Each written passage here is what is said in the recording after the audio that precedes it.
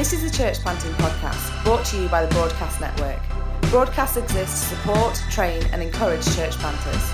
For more information about who we are or about the training that we offer, please visit our website at www.thebroadcastnetwork.org.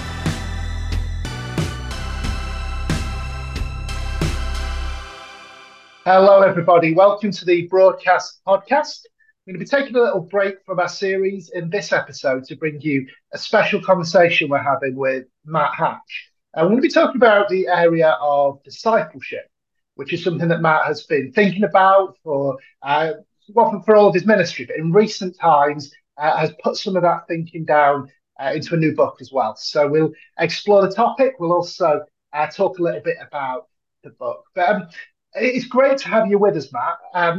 Why don't you kick off just by telling us a little bit about who you are, what are some of the things that you're up to at the moment as well? Yeah, thanks, Tom. Really, really good to be joining you. Really appreciate being asked onto this. I'm married to Philippa. We've got 3 grown-up kids. So literally about 6 weeks ago, we became empty nesters for the first time. And work-wise, I'm a hub leader for Catalyst. I lead the team that leads Mosaic. I live in East Leeds, which we moved here a couple of years ago. I live on what's reportedly Europe's largest council estate. But I know you speak to any church planter, they always tell you they're sort of like the second or the worst council estate in Europe. But it's definitely really big. And we've got an amazing, like with the salt of the earth here, proper Yorkshire Leeds folk. I remember that on one of the first nights getting here, so we moved in July 2021. I remember walking outside about 9 p.m. at night, and I had 4 large neighbours all stood on I've got like a stone wall that's part of the boundary to myself and a neighbour, and one of them had a gun. And they looked pretty formidable. And so there I was with my washing basket, just about to bring my washing in, and never met them before. And I didn't really know what to say, but I said, hello, evening. What are you guys up to? And apparently someone had just sort of bunked over the fence, and they didn't like the look of them. So they all sort of came piling out. And one of them had I think they play airsoft or something like that. So it looked like a real gun. It wasn't an actual gun. And they turned out to be the nicest guys I've ever met. And they said to me, look, we had someone steal something from our garden about 12 years ago. And they're not going to do that again. So if you have any trouble around here, you just let us know. And we've got your back. And so that was my sort of entrance into life in East Leeds. And we absolutely love it here, and we've made some really good friends. Wow, that's quite the initiation into the neighbourhood, isn't it? I bet you were terrified when you saw the gun there. Absolutely. So you say you're leading Mosaic Church. That's a church you planted, isn't it? How long have you been in Leeds and building Mosaic? Yeah, so we moved from Bedford about 20 years ago, and we really felt that Leeds as a northern city was sort of very underrepresented in church planting and churches. We were really drawn to the city. It felt, a massive challenge. I'm from London, my wife's from Hampshire. It felt very up north at the time. And we really sensed the Lord sort of give us faith for the city. And so we spent a couple of years just trying to find our feet. I needed to find work. And then we managed, by the grace of God, to sort of find a very small group of people to help us. And then really things have taken off from there. We're a multi-congregational church now. So we've got 3 congregations or sites that we are sort of still under the banner of Mosaic, but we're reaching very different neighborhoods. They've each got their own sort of leaders and leadership teams, and we've planted a whole number of churches. I mean, excitingly, a church we planted maybe about 12 years ago called the Oak Church, which is in West Leeds. They are planting a church in 2024 into East Leeds, which is where we live now.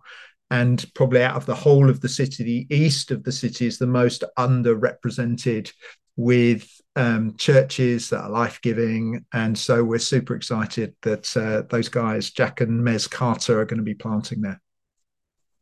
That's really great. So you get to be like a church planting grandparent church then. That's quite a milestone to hit, isn't it? That's right. Yeah. What a privilege. Yeah. So you recently released this book, Metamorphosis, and it's a great book. I love the cover design. I love the content. I've read it over the last couple of weeks. Tell us a little bit about why now? Why have you chosen to write this book at this point? What's the story? Yeah, why the topic as well? Like it's a book about discipleship. So, having read it, I know part of the answer. It'd be great to just hear your heart and what brought you to the moment of wanting to contribute to this conversation now. Yeah, that's a great question. A few factors, really. I never ever thought that I'd write a book. I'll be very honest. That wasn't down on my job description at all. But yeah, a few factors. Firstly, my life got transformed by someone discipling me. And I didn't know when I came back to God, age 21, I had no idea quite how messed up I was, how much I needed someone to help me pursue Jesus. And throughout the book, I just try and give glimpses of some of the ways in which, by the grace of God, things have changed in my life.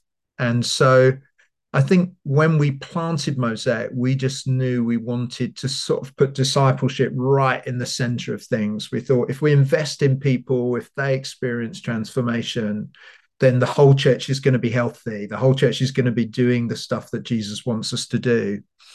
And so that's probably the biggest thing that I've really spent the last 25 years trying to become someone who's good at discipling others, that's sort of learning from the best of the stuff that's out there. And I turned 50 in the middle of lockdown.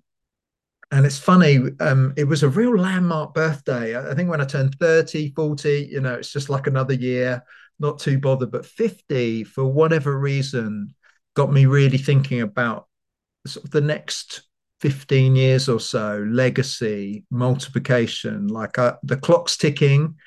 Am I using what God's given me wisely? And it was out of that I thought, man, if I write a book about discipleship, if I put in some of the things that we've learned over the years, I get to sort of disciple people that aren't in front of me. I get to share what God's given us here. And it's funny, just this morning I was reading Luke 19, the parable of the 10 minas, that idea of as God gives you a few things, he's looking for faithfulness. He's looking for you to invest what you have. And it felt like a book was a really great way to sort of expand sort of my ability to help people into discipleship that I couldn't actually do face to face. And it's funny, I started writing and found the process really difficult. I write often to speak. I don't write for people to read. And I really was struggling. And I went on a prayer walk. And during the prayer walk, I was moaning to God, I think, more than anything. Say, look, I feel like I'm meant to do this, but we've both seen the work, and we both know how bad it is. What do you want me to do? And literally, my phone buzzed, and someone who did know that I'd started writing, but didn't know what was going on in the moment, and she said, I've got a prophetic word for you. And I feel God wants to say to you want to give up on this book, but God says he really wants you to finish it. And it's a funny prophetic word because it was obviously the timing was immaculate, but it also left me with no choice. I needed to finish it, even though it felt agonizing and I didn't really know where I was going with it. And so really what you've got in your hands there, Tom, is, it's a result of really just someone listening to the Lord at the right time, being brave enough to send that message to me, and me maybe even slightly begrudgingly, choosing to obey what I felt God was encouraging me in. That's brilliant. It's so good, isn't it, when you see stories like that of God just working away. It's so undeniably God at work with the timing that you've just described there. And actually, it's interesting, like both on the part of the person who sent you that word and for yourself. That was an application of a lot of what you're talking about in the book. That's discipleship at work, isn't it? Hearing God speak and then being faithful in sharing it and then being faithful in responding to, well, you used the word obedience in the book, and there's an obedience thing, isn't there, when you get that word? One of the things I really appreciated, having heard the word disciple used a lot, I don't think there's a church out there that would say, oh no, we're not really into discipleship. That's not our thing. It's used all the time and very, very differently, I think. Like sometimes you'll hear conversations about discipleship and think, I'm not sure you mean the same thing as I mean, or that this person would mean, or that that person would mean. That it's a thing that can sometimes be quite elusive as well. People can talk about discipleship in a vague way. And yet you've got chapters in here where you try and pin down what are some of the essential marks of a true disciple. And you pick out these three phrases: surrender, encounter, and obedience. It'd be great to just maybe unpack that a little. Like, what do you mean by those three things? What's led you to see these as the real core of what being a disciple is? Yeah, so a disciple is a follower of Jesus who's being changed by Jesus and is actively involved in the mission of Jesus. So disciples follow and copy Jesus. And in one sense, we all know that. And you're right, every church is trying to get better at discipleship. And for us, as we've really tried to sort of specialize in disciple making to make it sort of our USP, the thing that we're known for, over the years, we noticed that for the people that experience transformation, there were some common denominators, there were some characteristics or hallmarks of their life that just meant that they were able to embrace the discipleship process in a way.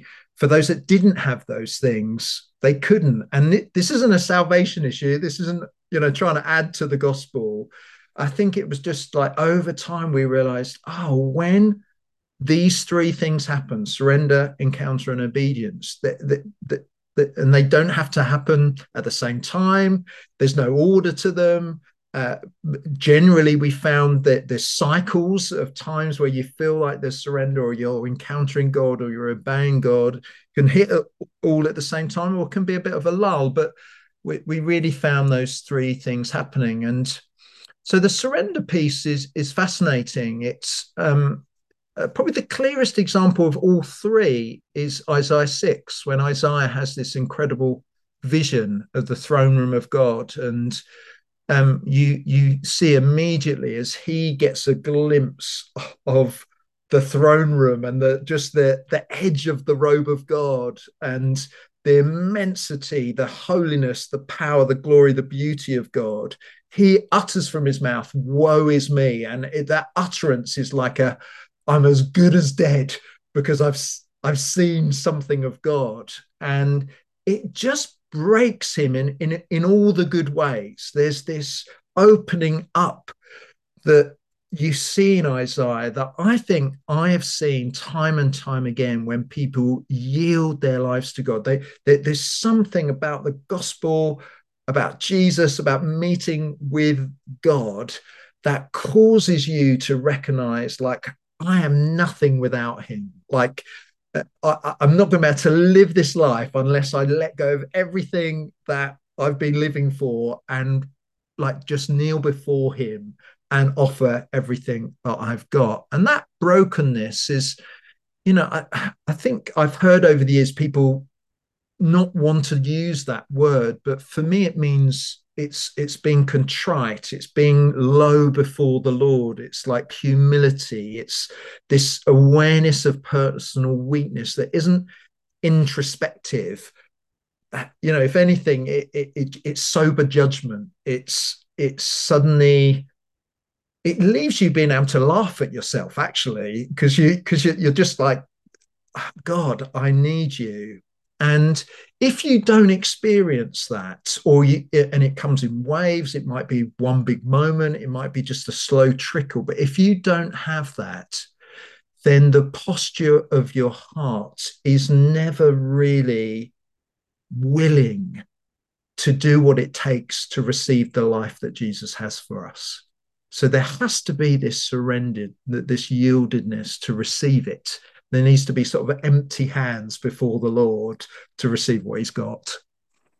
And then likewise, the encounter piece, for Isaiah, obviously, for him, he encounters suddenly the holiness and presence of God. But there's this personal, intimate moment where with some tongs, the hot coals from the altar are taken and his lips are touched. It's a holy moment. It's a purifying moment. He encounters the God at work in him. And obviously, as Christians, we believe that the Holy Spirit has been sent to reveal Jesus, and it's in Jesus we find the Father. And there's this beautiful union with Christ that invites us into the Trinity.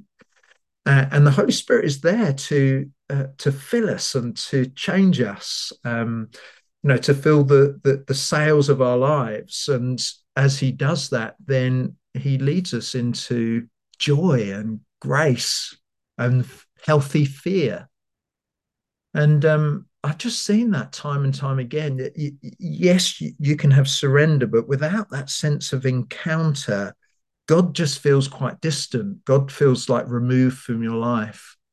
I talk about a woman in the book who I was just discipling really recently, and we uncovered this whole hidden life of sin. So she was sort of hedonist on Friday night and holy on Sunday, and she didn't actually care. And it was really hard to think, how am I going to disciple this lady? Because she knows better, but she just not like is leaning into the grace of God. God will love me anyway. And I encouraged her to spend some time in Isaiah 6. And she did so faithfully for a couple of weeks. And not actually much happened until she told me just out of the blue. And she felt the Lord speak to her. And he said some stunning things to her. But the gist of it was that the devil is inviting you to eat with him every day, and it needs to stop. And because it was the Lord speaking to her, she had an Isaiah-like moment where she not only experienced this woe is me, but she suddenly encountered the Lord speaking directly to her and saying, this life that you are living is wrong. It's unacceptable before me.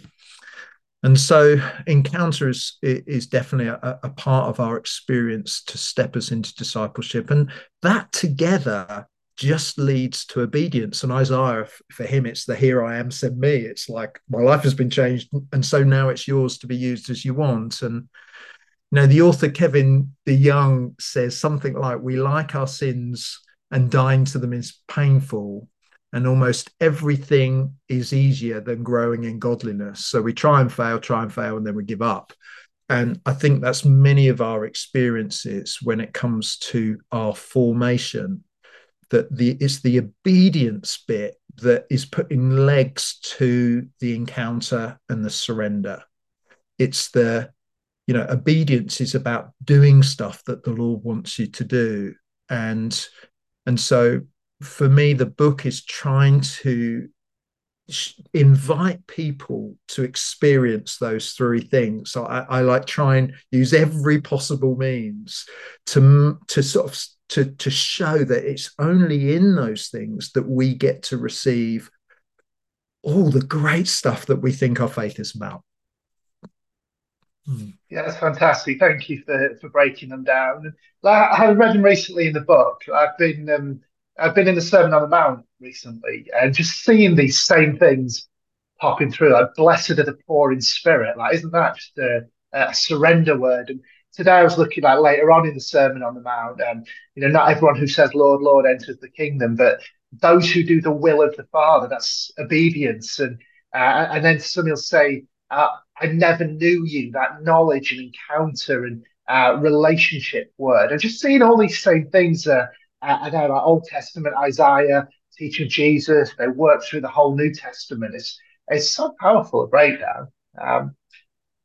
Was interested, like one of the things that I wanted to ask you, a little phrase that I thought was a good phrase you use is discipleship moments. And we talked big picture and what are some of the hallmarks to develop. But as you brought that phrase through in the book, discipleship moments, it brings it right down into the everyday application. You tell a great story in the book, actually, about a particular moment you had. I wonder if you'd share that same story now. But then off the back of that, maybe we could talk about discipleship moments a little bit as well. Yeah, I'd love to. Yeah, so right in the early days of planting Mosaic, we were just gathering a very, very small launch team. And I think it was my job to cook dinner for everyone. And so uh, I got out my wok, and as I got it out to cook, the handle broke off it. And so I needed to nip to the shops to buy a new one. And we had two kids at the time, so I just sort of threw them in the car and off we went and raced around the grocery store and picked up a wok. And that's all I had to buy. I'd already bought all the ingredients. And as I lifted it out of the trolley, I've got my two kids sat in the trolley as I'm pushing them around. And as I reached into the trolley and lifted the wok onto the conveyor belt at the checkout, it had miraculously filled with water, and it was like swishing around. And it was such a bizarre moment. I was like, what is going on here? And there was no one else in the queue. So as I put it onto the conveyor belt, the checkout assistant also looked in and saw it all. And she was like, what's that? And I was like, I don't know. It's just come from nowhere. And we were looking up. We're like, is there a leak? What is going on? And literally it dawned on both of us at the same time. We both looked at our kids, well, my kids, and I thought, oh no. And I checked the elder, and that was fine, but the younger, and for some reason I'd just forgotten to put a nappy on the youngest child, and he had weed directly into the wok, and the wok had really quite miraculously captured every drop of that wee. And so, bless her, the cashier, obviously realizing it was not water, suddenly, we're dealing with someone's wee. And so she panics a little bit. She sort of presses her buzzer on the thing, that her light's flashing. Supervisor comes over. And what do? You can't tip it out. And so we finally get a few things, try and mop it up, and I pay for it, leave very, very embarrassed. And then later that night, with all the team round, we're eating the curry that I'd made, and I suddenly thought, I've got such a funny story to tell. You're looking for those bonding moments in those early days. And I start telling this story, and literally, as I'm nearing its conclusion, I realized that I never washed the wok. The curry that they are all eating was made in the wok full of wee, that I just totally forgot to wash it out. And so literally, your brain is going very fast in these moments. I'm like, what shall I say? And I felt, and I think we all are aware of the Holy Spirit at work in these moments, just very gently saying, just be honest. Now just own up to it. And that's a discipleship moment. It's a moment where, it's like a bit of a eureka moment where you're suddenly aware that there's something at play here that the Lord is using to draw out trust and faith and obedience. And that was my moment. And I'm really sorry to say, Tom, I failed utterly and completely. I just thought, there's no chance I'm going to say. I don't want to lose these people. And I went away, and I did feel really bad. And it's obviously not a really big thing, in the scheme of things. But that generally is how God works. That generally is how God forms us into his image. It's like lots of little moments where you are slowly and steadily aligning yourself to what God's best is for our lives. And obviously, Tom, you'll be glad to hear I did confess later on, and we didn't lose anyone as a result of it. And I still get ribbed from time to time if I ever cook again for those foundational members of the church. But that's what a discipleship moment does. And I think what the book tries to do is just help people connect that obviously God can use all of life, and we tend to sort of often just put God into the sort of the spiritual moments or the holy moments, into our quiet times. And actually, he wants to be at work in all of life. And probably one of the biggest mistakes we make is not paying attention in those moments. 1 Timothy 4, verse 16, pay attention to your life and doctrine. There's this sense of we often just skip by, and to be honest, we forget. But actually, God really wants us in the big and small things just to work with him. And the book is trying to give you some tools then to what do you actually do in those moments? What helps you cooperate with God in those times? I love that. I love the vulnerability as well, for the example that you give of a moment to be one where you didn't smash it out of the park. It'd be easy to put forward all the success stories and gloss over some of the ones that in the moment didn't quite go as you'd like them to have gone. But very vulnerable to put that out there. Commendable. It's interesting thinking about the moments, because as I reflect back on my journey, there are some moments like the one you've shared where it's really obvious there and then, like, this is a big one, and God's very clearly leading me to do this and not that. And like yourself, sometimes do what I'm prompted to do, and sometimes don't, and then have to backtrack and damage control. There are other moments, though, aren't there, that in hindsight are pretty big discipleship calls that in the moment don't seem them and don't quite have that stamp of this is it, this is the moment. And yet, looking back, again, for good or for bad, wow, that was a moment that really, my choice to obey or not to obey in that was powerful. How do we get better at spotting in the moment, this is that, and bringing all this discipleship theory onto the ground in the day-to-day life? Yeah, I think for the most part, our lives are so full that we hardly have any time to reflect. And so you're right, Tom, those things can happen when you're sort of, it's very obvious, but also it's only through the reflection that you realize that God was at work, or it was a moment that perhaps you didn't respond very well. Your emotions were far bigger than the situation demanded, or what you said to someone was unkind, or the way you responded to someone while you were driving. And there's lots could be said here, but I think probably the most simplest thing is that we need to find time where we can reflect on how we're doing. I do feel so often it's like we're in a fast moving river and we are just being swept along by life. And, time goes by and we're like, I don't know what God's saying. I don't know what God's doing. I don't really feel like I'm changing at all. And it's because you've never sort of swum to the bank and just taken a moment to ask, to just even chat with someone who knows you well, and just to talk through what's going on in your life. You're just sort of in the middle of the current and off you go.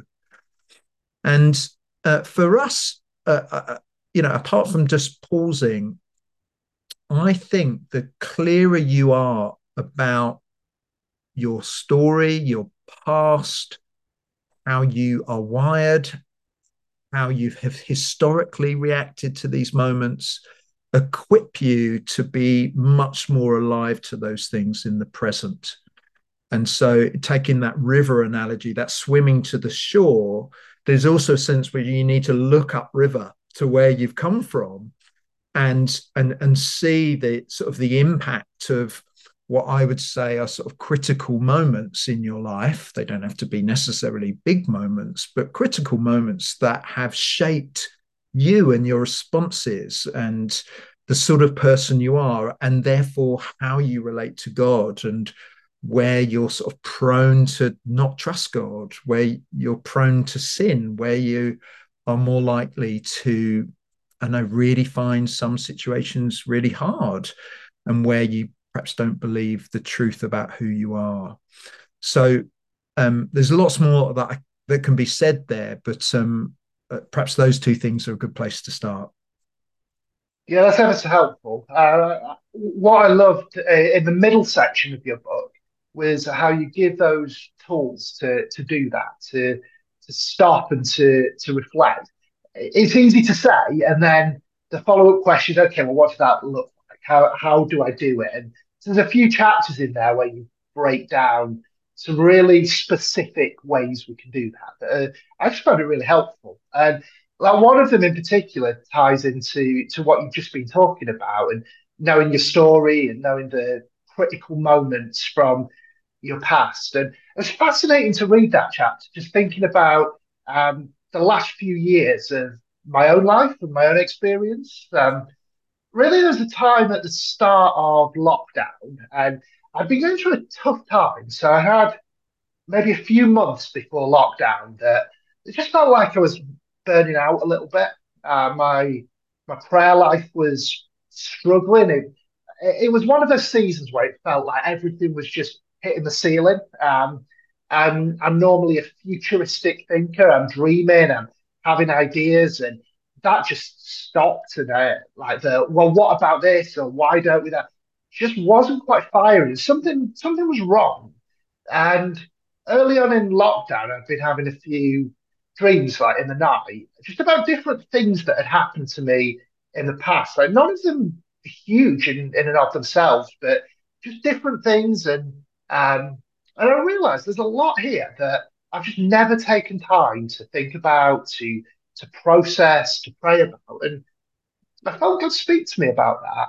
And what he said, what I thought he was saying to me is, over the next few weeks, take time each day and do a different chapter of your life. So write down what happened, write down what you experienced, and then try and reflect on what I was doing in that time. And then, we're allowed the one walk a day during lockdown. Well, take your one walk a day and make it a prayer walk and go and pray into those things and let me make sense of the journey you've been on. It was so incredibly helpful. I did it for a few weeks and took my life from birth, right? Well, let's say from my earliest memories, the first things I can remember, right through to the present moment. It was so powerful, and it unlocked so many things in my present and different ways that God was challenging me to. Hey, you used to have this, you've lost this. Like, hey, let's get a bit of that back and try this again. And I would say that was a tool that unlocked me getting out of that funk that I was in pre-lockdown, and a real restorative thing. And I read that chapter in your book that was saying something very, very similar as a recommended thing. Um, is this a journey that you've taken a lot of people through, that you've been discipling? Have you seen similar effects in them to what that process has had on me? And yeah, talk a little bit about that exercise and the power that you see in it. And just say, Tom, that's so good, for you. Just it feels like a real God thing that, it wasn't based on reading something, just you responding to the Holy Spirit. And I think you're dead right. There is something about the looking back that brings understanding in the present. I mean, God would constantly remind Israel to look back, to see his works, to remember what he's done in order for them to be faithful in the present. And even, in the New Testament, we're encouraged before we take communion to examine ourselves, to put things right that have been wrong in the past. And for me, as I first got discipled, I just had no idea just how sort of messed up I was on the inside. I think I'm a fairly normal person, and I fairly well adjusted. I enjoyed people's company. There wasn't anything huge red warning lights for me personally.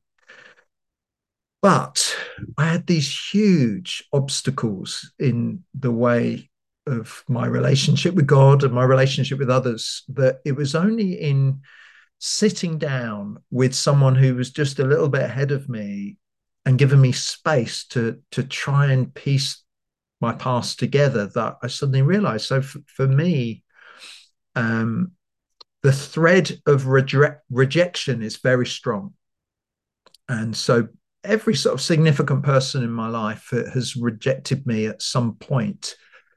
And I was just really unaware of the impact of that, and the fact that that means that I'm just naturally someone who wants to sort of gain people's approval and to not be rejected, but to be accepted.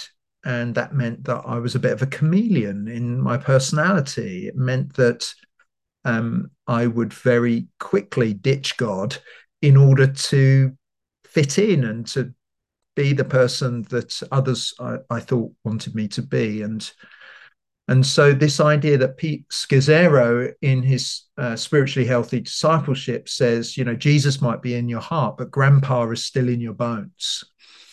And what he's getting at there is you've not only got your history, but you've also got your family and significant others that have played their part in shaping you.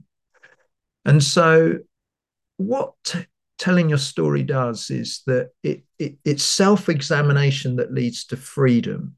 And so it might be freedom from destructive thought patterns or inner messages or the way we perceive things that locates where the actual fight is. And so, that idea of an iceberg with, most of it being under the waterline, we can in our Christian lives, think the fight is in the presenting issues, not realizing that the actual fight is deep down in some underlying lies that we believe about God or the gospel or about who we are in Christ. And so over the years at Mosaic, we have probably taken hundreds and hundreds of people through the storytelling process. And in the book, I just try and help people because it's a very daunting exercise. I think it probably takes quite a few goes because not everyone's memory is good, and it often needs some guidance of people that know you well. But the power in speaking things out and retelling your story with others, what we've seen is when someone does that, then often what someone says helps someone else. Realize, oh yeah, that happened to me and that had a similar effect. And also, I'm not the only one, because it's such a vulnerable thing to talk about that stuff with others, that we found group settings where we lead people on a journey of telling your story is tremendously empowering and enlightening. Brilliant. And that links us nicely, I think, a lot of what you've said there into another of the tools you talk about in the book, like thinking about identity, thinking about the lies that we believe. You talk about a process that you call step in and step out as a way that you help people challenge those lies and the different things that maybe are beneath the surface for some of the presenting behaviours. Would you be able to just share a little bit about what that tool is, what it looks like, how you take someone through that process? Yeah, so let me be honest. So for me, for whatever reason, in my early years, I began to comfort eat. And so I've got a weird relationship with food. And the sweeter it is, the more comfort it brings. And so on the face of it, if you were discipling me, you might want to talk about, I don't know, perhaps when you feel like you want to buy some chocolate. And for me, do you know those really big Toblerone bars that you can buy at the airport? I know I'm doing really badly when I want to secretly buy one of those and just eat it myself. And perhaps you'd say, let's have some accountability. Let me know when you're tempted to do that, and I'll help you say no. And that's like the presenting issue. But if we just keep things at that level, we're not actually going to get to the reason why I'm seeking comfort in chocolate and not God. And so what step in and step out does, it's just a simple tool to help you go a bit deeper. So for me, why do I want chocolate? Well, it's because I learned in the early days, because we didn't have many sweet things in the house and couldn't afford stuff. For me, it's like it soothes my soul when I'm not doing very well. But a better question to ask me would be, well, what lies are you believing about the chocolate in those moments, or about your comfort? And I'm probably thinking to myself, I need this to get by, because I'm not quite right on the inside. I need this. And that's a tremendous admission, but really get to the heart of that as my disciple issue. Perhaps a really good question that Step In asks is, well, what lies are you believing about God that causes you not to go to him and go to other things? Whether it's chocolate, everyone's got something that we go to apart from him. And probably for me, it's that God's not enough, or that God can't really help me when I'm really struggling. And I'd prefer to go to something that's quick and easy, doesn't take effort, and is immediately satisfying. And there we've sort of got to sort of the bottom of the iceberg a bit more. And it's that journey that I think people find really difficult and complicated. And most people would just talk about, oh, I've got this thing with chocolate. And actually, it's a deeper set lie. And you could apply that to lots of stuff. And so the Step In journey just helps you. And I try and identify what's really going on in your heart, because it's out of the heart that the behavior flows. And so the stepping out of that place is if you've identified the lie you're believing about yourself and about God, then what truth do you need to know about God, which is the fight of faith in the moment that Toblerone has got my name on it? No, I need to know that, God is a God of all comfort.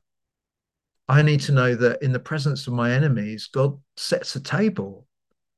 I need to know that God opens his hands and satisfies my desires with good things. Now, the truth about me is that I am most satisfied when I go to God for those things. And what does that mean? Well, it probably means that when I'm in Aldi and I see that Toblerone, I probably just need to just remind myself of who I am and who God is.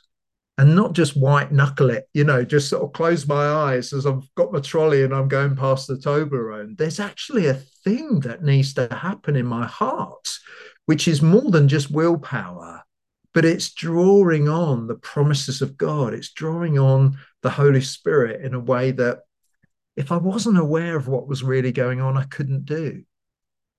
And so, my goal is, when I feel that temptation, is that I just very naturally and very readily cast my mind to who I am in Christ and what God's done for me and who he is, rather than reach for this sort of the soft touch option. So that's the step in and that's the step out. That's fantastic. Yeah. Well, what I really like about what you've shared there and throughout this conversation is, firstly, that you obviously, very evidently, done this process a lot for your own life. You've been reflecting on who you are, what's going on, what are some of the big themes, what are some of the challenges, what are some things you need to pick up and believe, and you've done that. And then you've got a vision for sharing it, which is refreshing. We see a lot. I certainly see a lot of conversation that seems very pessimistic about the prospects of change in the Christian life. And people will talk about things they struggle with now, that they struggle with the same thing for many years. And that hope's gone. That that will ever be different. And yet here, there are practical tools, but really undergirded by a lot of faith for what God can do in the transformation journey in a believer's life. Have you noticed some of the same pessimism that I have in some of the conversation around this? And has that been something you've been quite deliberate in trying to push back against? Or, yeah, well, what's some of your thoughts on that? I mean, I can feel sometimes when I enter a room and tell people that I'm speaking on discipleship, I can feel the inner groan. I, I can feel the weariness in people. I think so many of us have tried, and it's not like we've just had a little go, but many of us have tried really, really hard to change on certain things or to apply some of these principles and have ended up just feeling failures or feeling like we've not moved on, we've not matured. I think there's a whole swathe of the church that just feels like discipleship has been overpromised and underdelivered. Just do this one thing and you'll change, and the change will come quickly. And I think I've really written my book for people that feel like that, and I'm hoping they won't ignore it and feel that. Well, I hope I'm presenting something that is theologically rich in that it's rooted in God's desire for change to happen to us. So, for those of us that really struggle with this stuff, we need to believe that God is more interested in our formation than we are. Philippians 1:6, being confident of this, that he who began a good work in you will carry it on to completion until the day of Christ Jesus. That verb, to carry on to completion, it's future tense, which means God's at work today, he's at work tomorrow, the day after that. There is this unrelenting, beautiful force from heaven that's pushing us towards Christ-likeness and God's best for us, a life of joy and freedom and wholeness. So even if we've given up a little bit inside, God hasn't. We're told in scripture, Peter says, you've been given everything you need for life and godliness through these precious promises. And God just wouldn't have made the Great Commission about making disciples if he wasn't going to provide the means for us to do that in our own lives and in the lives of others. So I spend a lot of time in the book just trying to help dig people out of sort of the hole that we've somewhat created for ourselves in order to show that there is something in the heart of God that is so for us in the discipleship arena, that is so empowering, that if we really let ourselves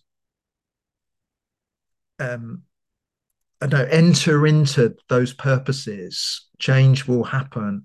I do think, Tom, just, speaking, probably what we've done here at Mosaic that hasn't worked well is, I think, just a lot of preaches end with practical application. That means that people are given probably 2 or 3 things to do at the end of every preach. And so by the end of the year, we've got 150, 200 odd things that we're meant to do to step into the stuff that God's for us. And no one can do that. And so there's a weariness with being told, you're feeling busy and overwhelmed. Here's a couple more things to do. But if you do them, it's all going to be okay. And so I think I try as well at the same time presenting God's hope for transformation in our lives. I think I'm very honest with that sense of denying ourselves and picking up our crosses in order to enter into that. And so I try and present that God is working 100% for our good, but we also need to work 100% to receive what he has for us. And I think what's happened is we've perhaps applied some of these tools in the wrong way, or we've tried to do too much too quickly, or we've expected change to happen. I joined the gym about 5 years ago and have been going pretty consistently. And I went to lose some weight. And I found out probably 2 years in that the worst thing you can do to lose weight is go to the gym. So the gym is for strengthening, it's for flexibility, it's for perhaps growing your cardio, getting fitter. It's your diet that needs to change in order to lose weight. And so I think the reason why so many of us go to the gym with the hope of becoming more lean and toned and give up is that we've misunderstood what that tool is for and how change happens.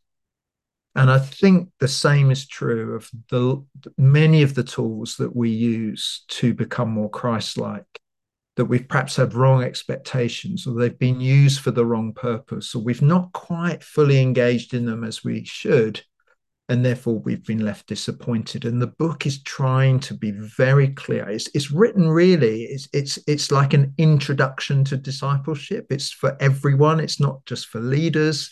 It's not just for new Christians. I think it's like timeless truths, hopefully described in a very accessible way that people can pick up and use to see transformation. That's so good. Yeah, God's heart for our formation, and I certainly found the book is something that is accessible, that is something I could give to anybody in our church, and they could take it and say, yeah, this is for me. This is speaking right to where I'm at. So, tell us a little bit then about how people can follow up from here. They want to get the book. Where's the best place to go? Are there other places that you would point people for to connect with you or to connect with different things that you're up to? Like, where do people go from here? Yeah, so the book's available now from Amazon. And so you can get the ebook or you can get the paperback. But some of the tools that we've talked about, Tom, I've really wanted to make them available. And so there are links in the book where you can download the PDFs of Step In, Step Out, and some of the other tools that we explain. So you can print them off at home. You can use them, you can share them, you can perhaps, if you've got someone in your life that you're doing a bit of accountability, or just someone that knows you well, they're things that you can share in together.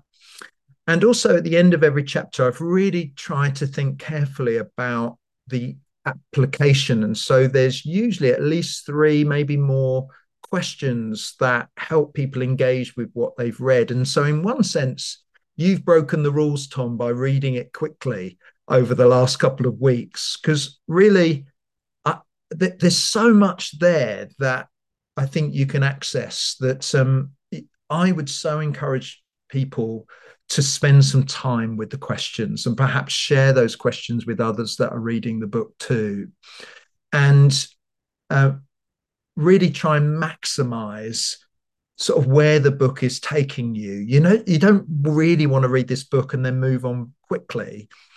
And I know I've had a number of people that have read it now that have also said it's a really good reference book. It's a book, like if you're struggling with a certain thing, that there's a chapter that will probably speak into that you can sort of go back to and refresh your memory and pick up the tools again and go again. And so Metamorphosis, you go to Amazon and you'll be able to find it there.